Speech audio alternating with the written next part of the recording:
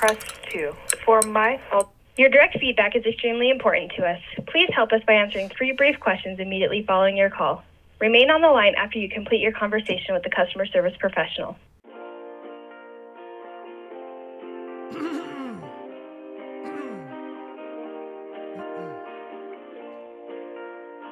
Welcome to Out of Trouble, a pattern-interrupting podcast.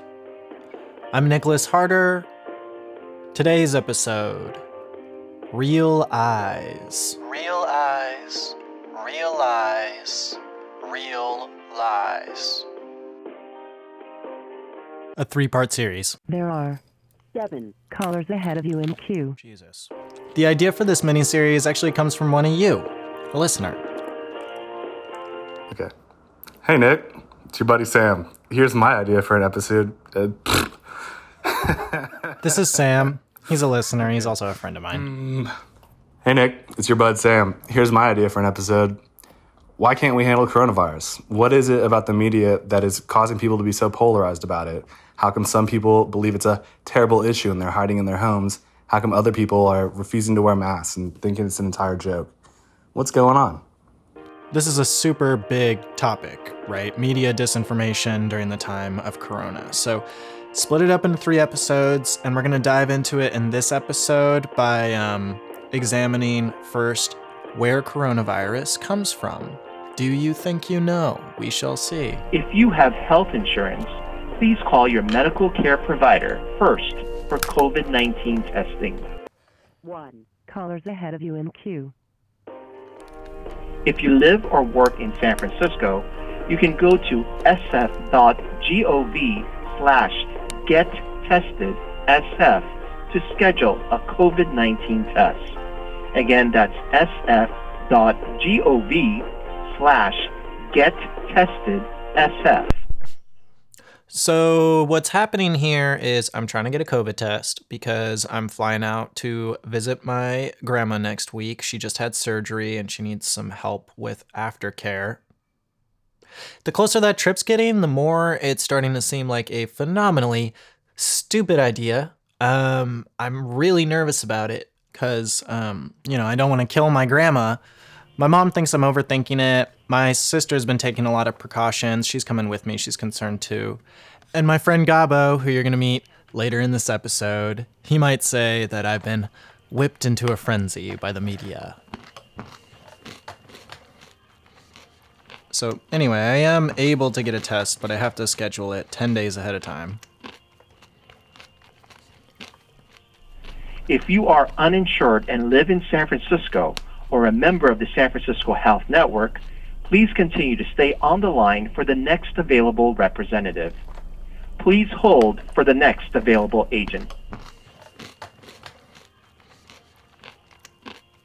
I don't believe. It is funny though. It's funny that I'm with Sam in the backyard at my mom's house. It's late. We're having beers and smoking and talking about the news. We're both very confident that the official story for how coronavirus started Is a lie. No, was 2 different things. I think it started in a lab, and I don't know where the fuck you got that from. well, I totally thought that it came from an open air market or that. I associate that with the bat soup thing, or Wet market. Yeah. wet market. Yeah. Yeah, bat soup. Yeah. Yes. That's a false, not true. I'm gonna hootoo on you right now, but that's not. Ooh. I'm honestly not sure what exactly I'm doing here. I'm hootooing on you. Am I wrong? I think you are wrong. The bat soup I thing. think you're wrong. We're both wrong. The bat soup thing is completely false. Where'd it come from then? A lab? It Escaped from a lab? accidentally. And that's the official story? That's what Mike Pompeo was telling America. Mike Pompeo is the Secretary of State responsible for foreign affairs. Yeah. That's not the official story. Man, I should look up this Daily episode again, because, What the fuck is the Daily? Because I don't know. it's a daily podcast by the New York Times. From the New York Times, I'm Michael Bavaro. This is The Daily. Tell me about this theory that I know has taken hold pretty much across the United States about the origins of this virus. Well, it's kind of a vague theory when you hear people talk about it. There's all kinds of different versions. Did it come from that infamous Wuhan Institute of Virology? And if so, how will we find out? This is the lab that I was telling Sam about. There's versions of an animal slipping out of a lab in Wuhan, infected animals being disposed improperly. This is the bat soup thing. A worker having it on their clothing and taking it out. That because of lax safety protocols, an intern was infected, who later infected her boyfriend, and then went to the wet market in Wuhan, where it began to spread. The leading theory amongst U.S. government officials, at least the ones that serve the White House, is that the virus somehow escaped from this lab, which is essentially what Sam and I both thought, since the bat soup thing is connected to the wet market thing, which is connected to the virus escaping from the lab thing. But what we learn in the daily episode is that the origin of the coronavirus is a mystery and not a secret, meaning that no one knows. And from what we can glean from internal Chinese government communications, not even the Chinese government knows. And in fact, scientists are pretty skeptical that this came from the Wuhan lab. Mm-hmm. And so this growing body of scientific voices is pushing against what Pompeo is saying right now. This would be a much easier case for President Trump to make, for Secretary Pompeo to make. The case being that the virus is China's fault. If the statement from the intelligence community was, yes, we see this evidence, but that's not what they've said. They've said they're looking into this. But as long as the intelligence agencies say they are looking into this idea is going to hold a lot of power in people's minds. And it's going to be part of our civic and political discourse. So do we know whether they're ever going to be able to answer the question? This is the problem, isn't it? This is the problem. This is the problem. It's what we don't know. We don't know. We can't know. Nobody knows. Fuck this, dude. Fuck all this. So, I'm really sorry to do this to you, but the origins of the coronavirus are not known, and actually, we may never know. I'm over all this shit, honestly. It's also pretty insignificant. Like, the Black Plague killed 2 out of 3 people.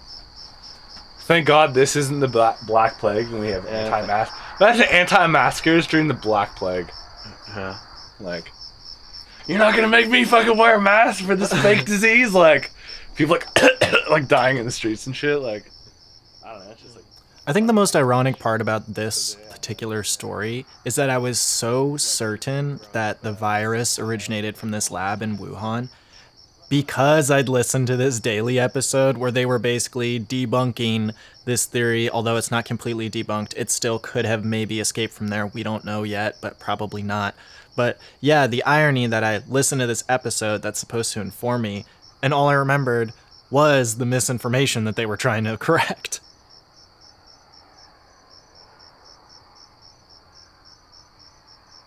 Do you want the answer to your question? Yes. You do? Okay, scoot over. So it's a couple weeks later, and I'm cozying up next to Sam on his couch in his new place. And I've had some conversations, and I've done some research, and I'm reporting back to him, sort of answering this question about why there's so much polarization in the media and why we can't handle this pandemic. How come some people believe it's a terrible issue and they're hiding in their homes? How come other people are refusing to wear masks and thinking it's an entire joke? Yeah. It really brings me down to try and answer these questions, and I don't know why. I get very exhausted trying to explain these things. Dude, I literally took multiple college courses on this. Like, I'm like, let me look back on my notes. I don't remember. And I think that's a huge part of the issue, right? Is it's just so exhausting to be constantly looking into things and correcting the flood of myths and disinformation that we receive online. Not to mention that the more I dug into things, the more I realized how little I know about things in general. And I think that's why I struggle with doing stories like this now, is like, there's something that makes me uncomfortable about like flexing my knowledge, because I actually do think that I know a lot about the media. I mean, did you quote study unquote. it too? I studied it. Yeah. I'm an amateur journalist. I've read books about it. Not that many books. And like I said, I knew less than I thought I did. You'll see. You know? So that would make you know more about it. Right. And yet still, I don't know. I just like, I look around me in the world and I see so many people who are just like fucking idiots. And I'm wondering, am I one of those people? You know, and that's what makes this hard. Probably, Right. we all are. Like, honestly. Real eyes, real lies, real lies. Despite my self-doubts, I do have an answer for Sam as to how our media became so politically polarized and filled with misinformation, disinformation. The answer is twofold. So I tell Sam my answer, which you're going to get over the course of these episodes, and I sort of complain to him about how difficult it is just digging into this stuff. No, I was looking for a podcast episode on it where, like, I hope you, like, you know, you do your research, and I enjoy it, so I studied it in college, and I was hoping to get and I was also wanted to help you make it. What came out of it that was really good is I had this really interesting conversation with Gabo about him getting into QAnon. This conversation that I had with Gabo about him getting into QAnon, which is this generally conservative group that believes in all these really out there conspiracy theories. That's kind of their whole thing. It's sort of a real life version of this phenomenon I'm talking about, where Gabo's just dropping all these information bombs on me. Things like Hillary Clinton has had 50 acquaintances commit suicide. It's not a pandemic as it's being made out to be. So I've seen plenty of articles that show cloth masks don't actually help us very much. You know, there was SARS, there was swine flu. The only time we hear about this is during an election year. They're trying to distract us from allegations of pedophilia being ingrained into Hollywood, corporate, and political elites. Receiving dubious information like this in person is so much more difficult than reading the same kind of information online, because when you're online, you can just do a quick fact check yourself, look it up. But when you're in person, unless you're like a walking encyclopedia, you know, what are you gonna do? So that's what we're gonna do next episode. And in that episode, I am going to answer some questions. And by the way, I am going to go to the East Coast to visit my grandma, and there will be stories coming out of that too. I haven't seen that side of the family for like almost a decade. But anyway, the reason that I'm sharing this tape with Gabo, maybe you've had an experience like this. Maybe you have a friend or family member who's sort of conspiratorially minded. There's a lot of coincidences, which I don't really believe in. And I love Gabo, right? So it's not like I want to berate him or anything. I want to understand where he's coming from. But I'm a little worried that I might lose my mind if I really truly do. There's something about this that seems kind of dangerous. But I think the best thing to do to refute dubious conspiratorial claims is to, unfortunately, do the work. You have to do the research. And so that's what I'm going to do in the next episode. I'm going to do the research, the work, so that Sam doesn't have to, so that you don't have to. We're going to try to understand Gabo. Being in this QAnon group has really taught me, like, I was so hyper liberal, but by not getting to discuss my ideas, I didn't actually have good, like, reason and rationale behind them.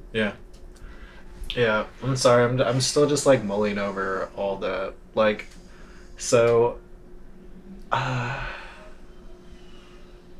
you don't think masks are effective? That's next time. Thank you for listening. I'm Nicholas Harder. This is Out of Trouble.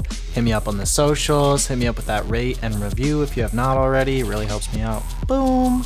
And stay here with me because I'm going to teach you things, which I don't really want to do anymore with podcast stuff, but I'm fucking doing it because I can't stay away. So next time, stay tuned. Thank you.